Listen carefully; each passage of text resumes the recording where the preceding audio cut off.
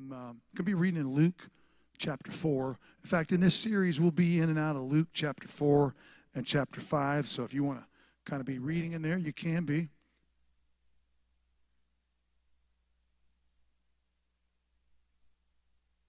I'm kind of upside down and backwards without the podium here, but that's okay. I'll figure it out, I think.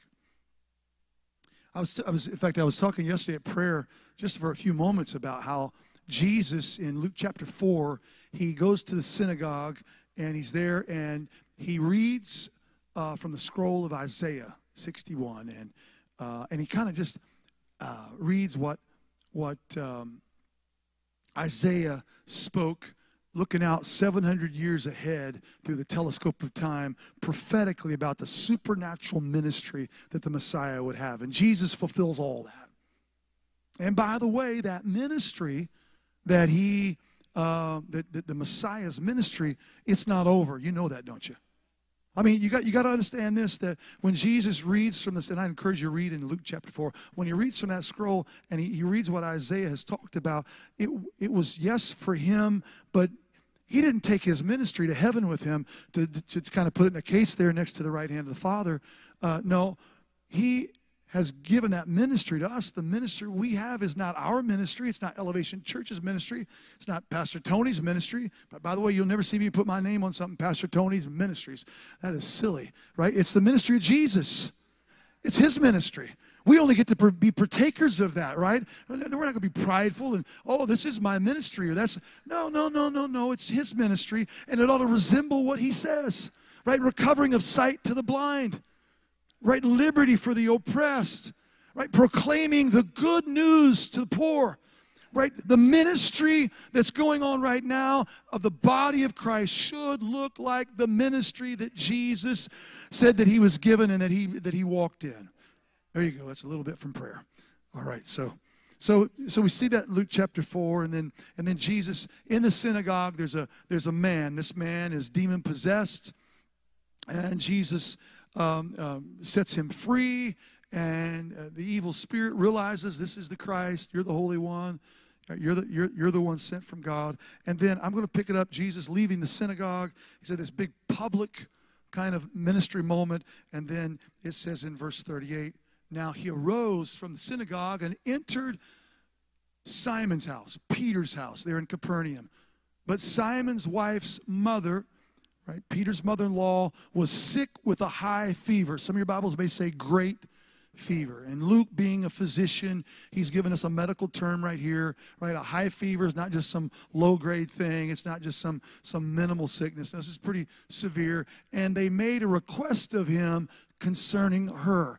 So he stood over her and rebuked the fever, and it left her, and immediately she arose and served them. You might just in your Bible highlight, underline, and immediately she arose and served them. And then it goes on to say in verse 40, when the sun was setting, all those who had any that were sick with various diseases brought them to him, and he laid his hands on every one of them, and he healed them. And demons also came out of many, crying out and saying, "You are the Christ, the Son of God." And he, rebuking them, did not allow them to speak, for they knew that he was the Christ. I'm preaching this morning on saved people serve people. Saved people, if you're taking notes, right at the top of the page, saved people serve people. Because you see, you get this picture, Jesus here in Peter's house, and the other gospel writers in Mark chapter 1 and in Matthew chapter 8, they give us a little more insight that Luke doesn't give us, that this is Peter's house. Peter's house was in Capernaum. That's the town in which they are in. In fact, scholars call this the town of Jesus, because Jesus spends a lot of time in Capernaum, and some have said that he probably stayed with Peter a lot, and maybe so. But the other gospel writers say Peter and Andrew's house, and John and James were with them. So if you can get the picture of these five going in, Peter, Andrew, James, and John walking in to the house, and then it says this, that they requested of Jesus. Here's a picture of serving. It's called intercession. It's not going to be up there on the screen, but you can jot it down. Intercession. It's the idea that they understood that Peter's mother-in-law. Now, we don't know what Peter thought about her or any of that stuff or how they got along or any of that stuff, but what we know was she was very sick and she had a severe need for healing and for health. And so they go to Jesus and make a big request of him. They're asking of him on her behalf. Intercession is when you go to God for somebody else, right? Because we can go to God for ourselves pretty easy. Like, God, I need this and some of that and some of this and some of that, and I need this and I need you to do this and move in this. Anybody ever throw those prayers up for you? Like 4 of us have.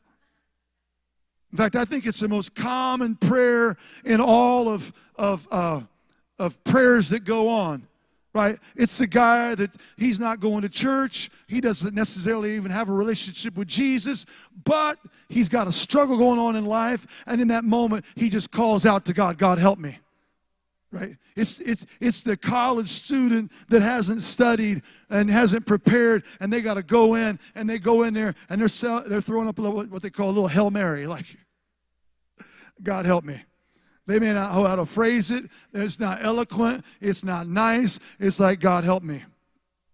And so I think that's one of the most common prayers is that we would pray for ourselves and for our need. But to go to God on behalf of someone else, that's serving them. And they do that for Peter's mother-in-law, and Jesus comes. And Luke, using, again, medical terminology, stands over her. She's laying there in the bed. And like a doctor, a physician would come and stands over her. Now, the other gospel writers say that he takes her by the hand. And he speaks. And healing comes. She was great with fever. She had this high fever. She was sick. She was unable to be doing anything that she normally would do. And she's there. And healing comes. And I talked, if you weren't here last week, you can go back and catch it where you listen to podcasts, or you can catch it on YouTube at Elevation Indy. But here's the deal. Healing comes in his presence. I said healing comes in his presence. And here he is. He's present, and because he's present, healing can happen. And she experienced, it says this, and immediately after she was healed, healing came, and she got up, and she began to serve them. It's a great picture. Now, it's a picture, first of all, that Jesus takes her by the hand. He wasn't worried about catching what she had. Sometimes in the body of Christ, we're afraid to go where people that need Jesus the most are. We're afraid that we'll look like we're condoning. And I'm just saying this. Jesus wasn't worried about catching what she had. I've been in some awkward situations a few times where I was with people and they just weren't my tribe. They weren't my crowd. They're doing some things that is not necessarily anything that I would do or that I want to be a part of. And yet I wasn't there to condemn them, but I wasn't condoning. Neither was I going to compromise. You know what I'm saying? I was there out of care. You may be invited to a family event or something, and there's some stuff, right? You're not there. Don't go John the Baptist on them, unless God tells you to, because you're going to make everybody mad, and maybe nobody, right? There's a time when that can happen, but it's probably not on Thanksgiving Day when some people are doing some stuff, right? You're there to show care, to show love. I'm just saying this. Jesus wasn't worried about it. And the body of Christ has got to get over our fear of being connected to somebody that's involved in sin and thinking that somehow it's going to compromise us. No. If you just come out of something, you might not need to go there. Hear what I'm saying? Right? But I'm just saying that you need to have an attitude like Jesus, that I'll go.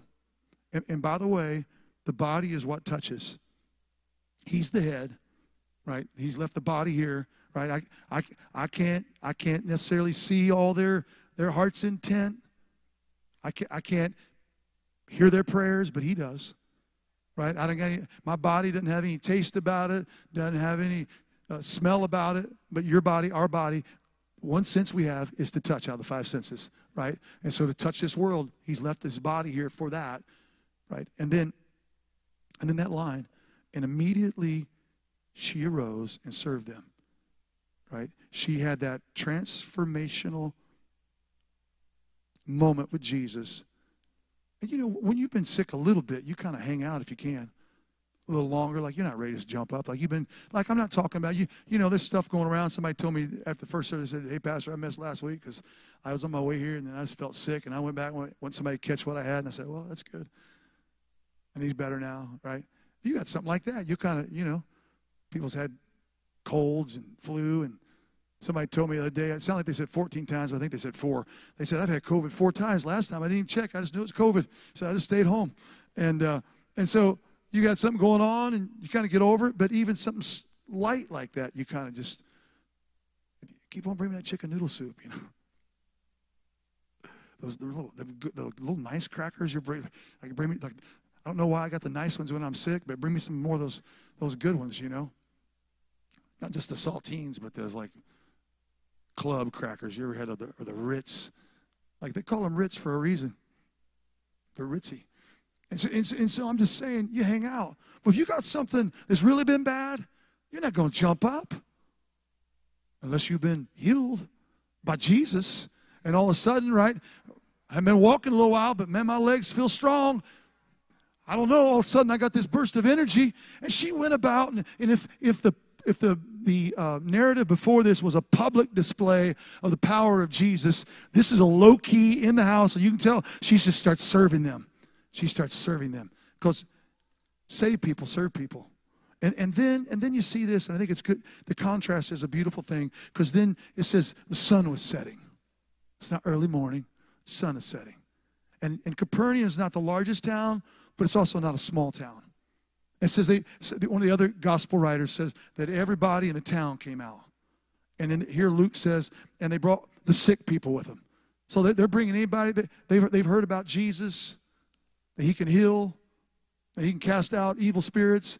And so, you know, they got Aunt Myrtle with the infected toe. Like everybody's coming. Like, you got anybody sick? Right? If you knew somebody's going to be here could heal people, and you got some relative that's sick, you're going to bring them. Anybody hear what I'm saying? And they're bringing everybody out there. And then it says this about Jesus, and I read it kind of quickly, but we'll come back to it.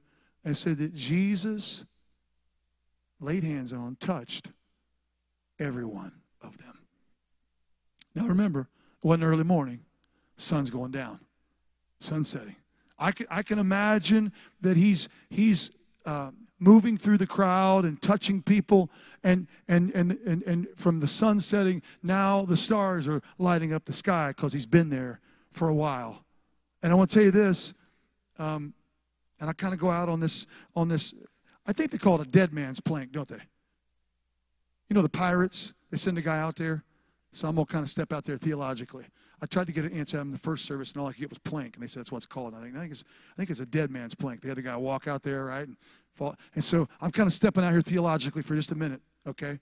Because I just don't think that Jesus had to heal all of those people. I don't think that the prophetic word is he's going to have supernatural ministry. But I don't know that he had to. He could have sent somebody else. He could have been at the house. It's late.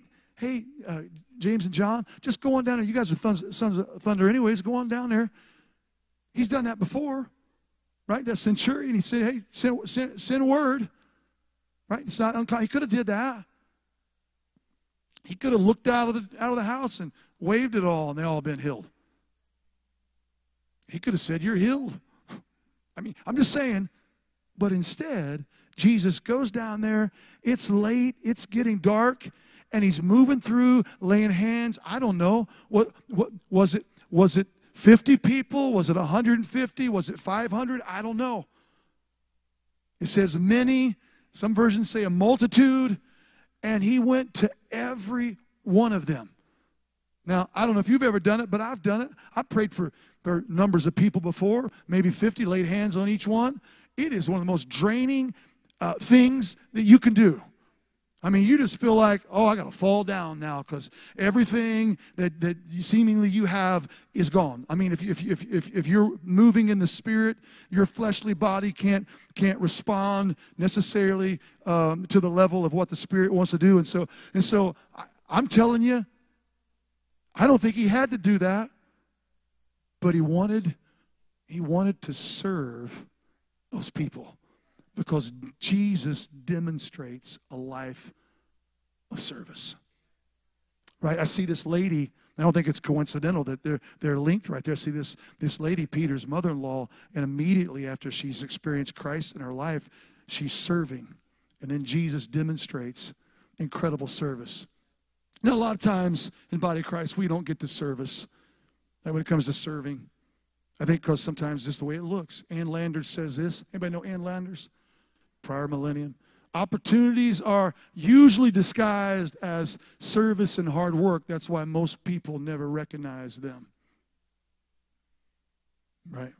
But here's what service does. Ralph Waldo Emerson said, it's one of the most beautiful truths of this life, that no one can sincerely try to help another without also helping themselves.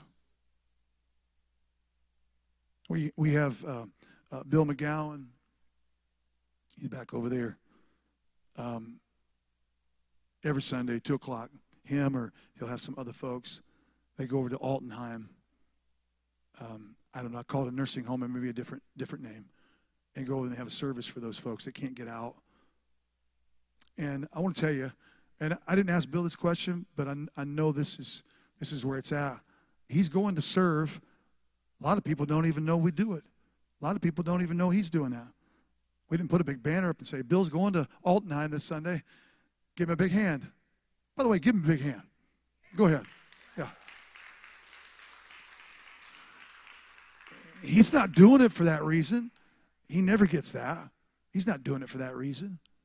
He's doing it to serve. But I know this because I've been to those places where I remember as a youth, our youth pastor sometimes, seemed like about once a month, if I remember correctly, would take us over. And nursing homes were different then, like in the late 70s.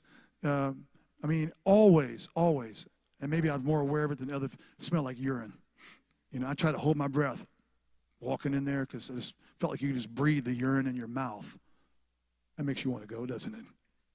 They're a lot better today. And then they'd roll, I don't know, 20, 25 people in the room, and our youth would get up and we'd sing to them. I don't know if some of them were even conscious enough to know what we were doing. And we'd sing our hearts out in front of them. And then the youth pastor or sometimes they have a share a testimony, or the youth pastor give a little sermon, and then they'd tell us go hug and pray for everybody. And we get hold of those old people. I don't know better. I know I'm not using the greatest words to describe it, but we get a hold of them and hug them and pray for them, and anybody's seen them in so long, and that somebody just showed up and cared for them, and then you walked out of there. I'm about to get ready to get teary-eyed right now, and I don't hardly ever do that. You walk out of there, and it did something better for you, I think, than it ever did them. Serving. Didn't go there for that, but it had an impact on everyone that walked in there. And I just say this, that when you serve, you don't serve so that it benefits you, but it always does. It always does.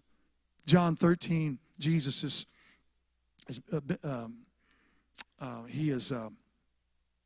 getting ready to do his ministry's wrapping up, and he has the disciples there at the Last Supper, and he puts a towel around himself, and he gets down and he washes the feet of his disciples. And by the way, Jesus wasn't necessarily, as far as I know, a gifted foot washer. Wasn't his purpose, his calling wasn't just that. You know what I mean? I mean, we all have giftedness, but serving is before our giftedness. We all have talent, skills, abilities, but serving is always before that. Like at Elevation, we do steps. We want you to find out what your spiritual gifts are. We want you to be serving in that place of your giftedness. But sometimes it's just serving. I'll get to the place of my giftedness, right? Whatever that is. Jesus, his giftedness was more than I can get to right now, but I'll give you the big one. His giftedness was that he would leave heaven and come to earth to die, give his life, shed his blood for lost humanity. And there was not another person that was alive on the planet then or prior to or since then that's lived that had that gift that could come from heaven and come here and do that. Do you understand what I'm saying?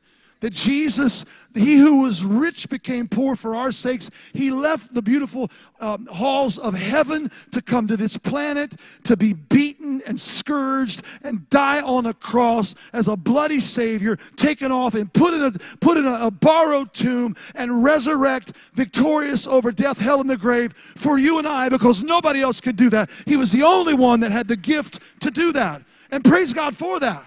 I'm so thankful that he walked in his giftedness. But Jesus also demonstrates someone who was willing to serve no matter what the situation is, that he would stoop down and wash the feet of his disciples. I'm just telling you, he didn't leave heaven just to wash feet. He was serving. He left heaven to serve. He's going to serve in a multitude of ways, but his giftedness was to give his life for you and I. And so in John 13, after he's washed their feet and Peter's pushed against him, well, you're not going to wash my feet. Well, if I don't wash your feet, you're not going to have any part of me. And then Peter's like, okay, wash the whole thing. I mean, Peter has got attitude. You know what I mean? Like, what are you saying, Peter? Like, somebody stop him. Like, you wish one of those disciples say, hey, man, stop it. You're about ready to say something you shouldn't say. Well, they just let him go. And there he goes. It says this in verse 12 of chapter 13 of John's Gospel. It says, so when he had washed their feet, taken his garments, and sat down again there at the table with them, he said to them, do you know what I have done to you? He said, you call me teacher and Lord, and you say, well, for so I am. If then your Lord and teacher have washed your feet, you also ought to wash one another's feet. And here's what he says. For I have given you an example that you should do as I have done to you. Most assuredly, I say to you, a servant is not greater than his master, nor is he who is sent greater than he who sent him. And it's important to understand this, that Jesus just gave them a picture of what serving looks like. Right? He steps out, and I think there's two things that we get. At least I'm going to give you two things from this morning. Two things that we get from this, and Jesus teaches us two things. And it's, first of all, this, that in order to serve God, you must serve others. Like, you can't just say, I'm serving God, and never, ever serve anyone. Are you with me? That if you serve God, then there's going to be this desire to serve others. And I know there's a lot of capacities in which we serve others, right? At Elevation, we have a lot of opportunities, but there's opportunities outside of here as well. And the idea is, and Jesus demonstrates it, that he serves other. In his serving God on this planet, he was serving others. And Peter, well, his struggle, right? Jesus invites him to see an example of serving. And I'd say this, serving, period. Because you're saved, you serve. Because you're saved. Second thing that I believe that we get from this is that Jesus is teaching. When it comes to serving, nothing should ever be beneath you. When it comes to, it's not like, well, I'll do that, but I would never do that. Oh, that's off. That's off the limits for me. I'll do this, but no, nothing's beneath you. And Jesus illustrates this idea, because let's be honest with you, feet aren't like the number one, when I was a youth pastor, I'm going to some youth trips, I'm being in the room with the guys, and somebody take off their shoes, and I'm like, oh, I was a lot straighter as a youth pastor. I'm like, put your shoes back on. Put them. We cannot live with this odor in the room. Like, I can't breathe. I'm OCD, and I feel like it's going in my mouth. Put your shoes back on. Everybody had their shoes on. Nobody's taking off your shoes anymore. Because feet don't always have the best aroma. You hear me? They're also not the number one thing we want to touch. Like, we shake hands, but we don't go up and say, hey, can I shake your foot? I would rather anoint somebody's head than anoint their feet. Are you tracking with me? And Jesus, he illustrates the value of the least, of the last, of the lost, and the lowest in his life and in his ministry, and even in this act of service. that he would stoop down to the lowest. And I think that it's so important that we catch serving is not about what I get to do. It's about what he desires for me to do for others. In Matthew 20, the mother of James and John comes to Jesus, and she's hey Jesus, I'm gonna paraphrase a little bit, but she's like, hey Jesus, can you grant for my sons one to be on your right hand and one to be on your left hand? You know, when you're in the kingdom, and she's envisioning this. Jesus is sitting there on the throne, he's ruling, and then here's James over here and John over here. She's got this picture, and she's went to Jesus, and maybe they're like, hey Mom, don't do that. I don't know, we don't see that there, but and Jesus says, again, my paraphrasal, lady, you have no clue to what you're asking. And my paraphrasal is pretty close to the original. You don't have any inkling of an idea of what you're. Are you willing to drink from the cup that I drink of? Are you willing to be baptized with a baptism? Because it's going to be a whole lot of suffering. And you know what? And sometimes we desire something and we don't realize that it's going to be hard. And I just want to tell you this: serving is not always easy. In fact, a lot of times it's hard. But we don't serve because it's easy. If it's easy, anybody could do it. You know, my West Side language, any joker could do it. Right? We don't serve just because it's hard either. Just know this, that in serving, it'll be difficult at times. It'll be hard at times. Now,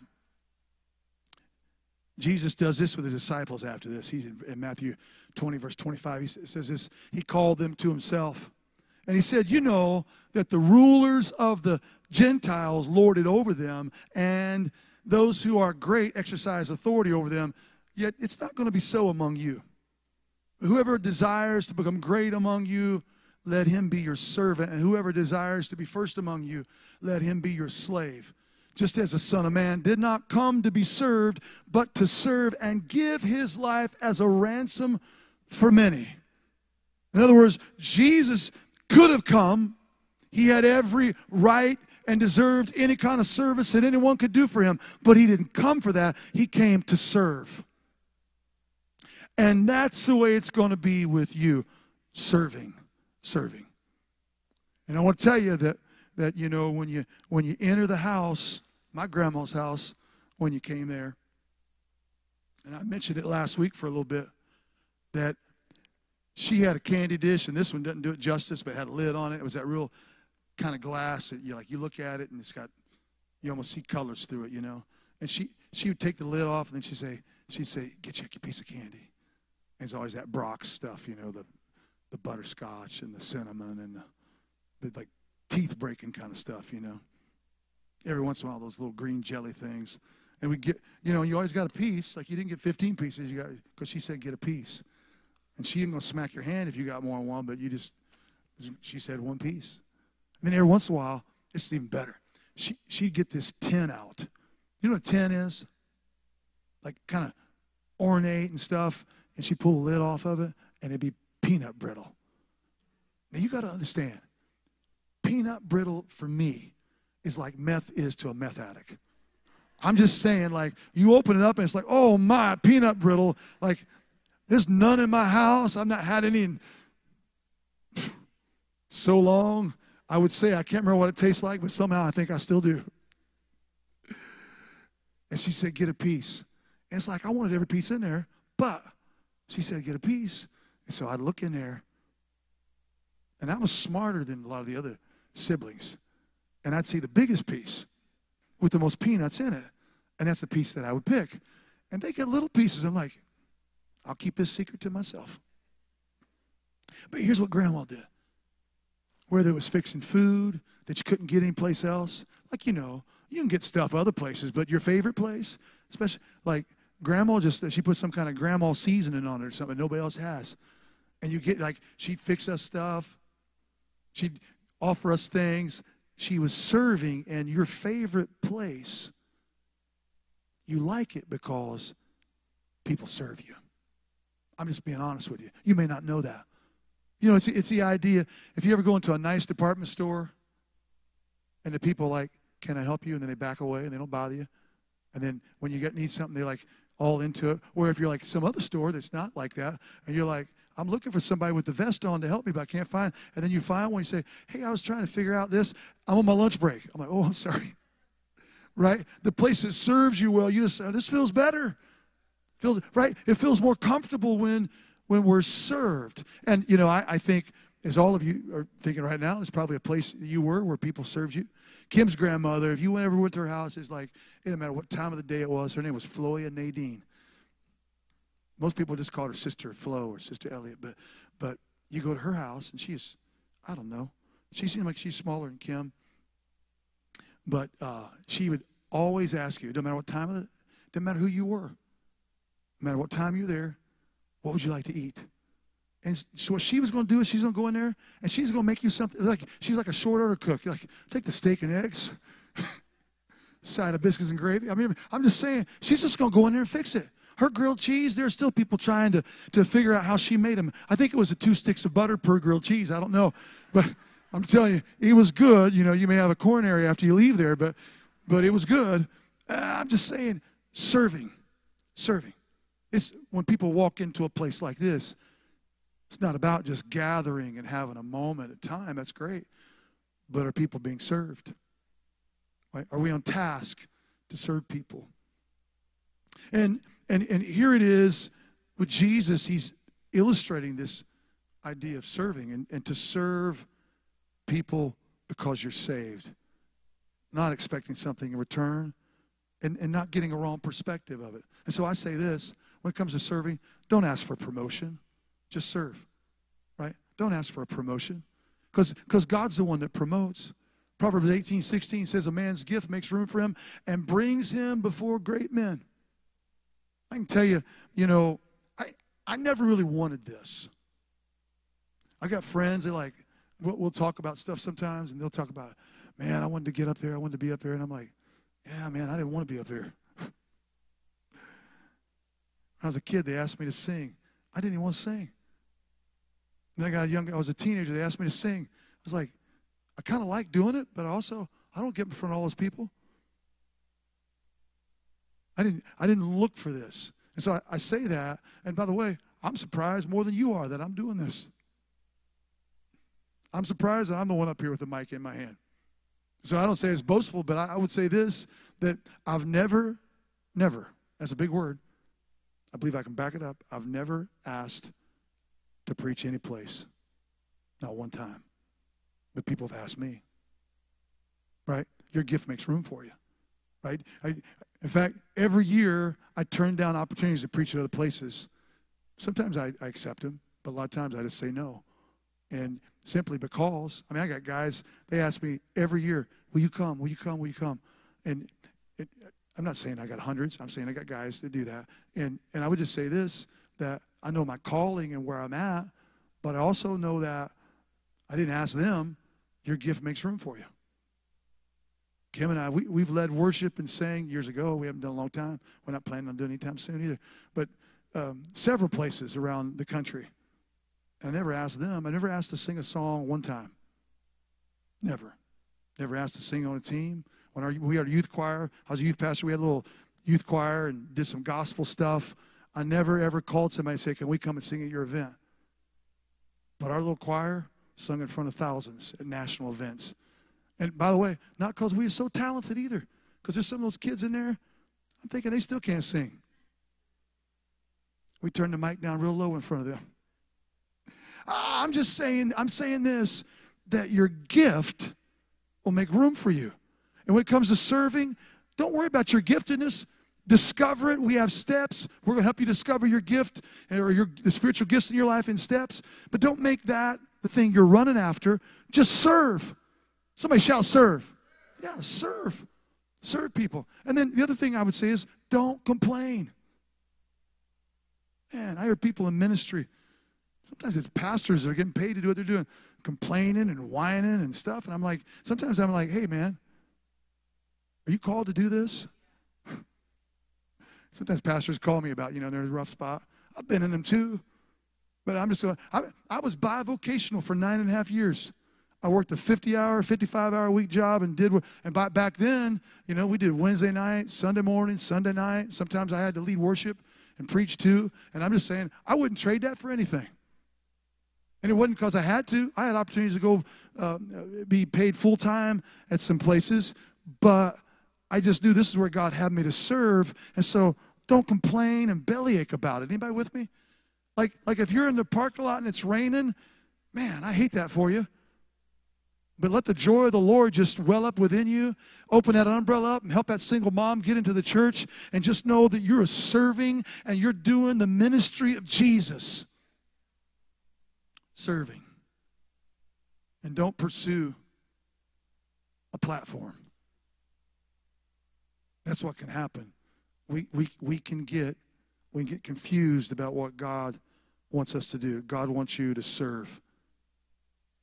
God wants you to pray for the people in your neighborhood, for the people in your family. He's not wanting you to get up on a stage so you can assemble a line and wear a white suit and be flashy and have a lot of pizzazz and pray for people. He just wants you to pray for people where you're at right now. I mean, Peter and Andrew and James and John, they would get that one day. But on that day, they're just hanging out in Peter's house, and Peter's mother-in-law is sick, and they went to Jesus interceding. If you're faithful there, by the way, God doesn't say, hey, one day, you get to eternity, he's going to say, well done, thou good and fruitful servant. He says, well done. Throughout eternity, it will echo faithfulness. Well done, thou good and faithful servant, right? It's humbling yourself, as James 4:10 says, and letting the Lord exalt you. Let him lift you up. He's the one that gives promotion and increase. And maybe there is a platform out there one day that you're going to stand upon and you're going to declare something. But right now, it's serving. Serving. Just doing it. Period. And I think when I think about Elevation, I'm so thankful. Over the years, and I didn't look to see where we're at now, but over the years, we've held pretty steady. About 50% of the people that come here serve at least one time at Elevation. Now, I can tell you, I know I study church stuff. Sometimes the church is kind of like this.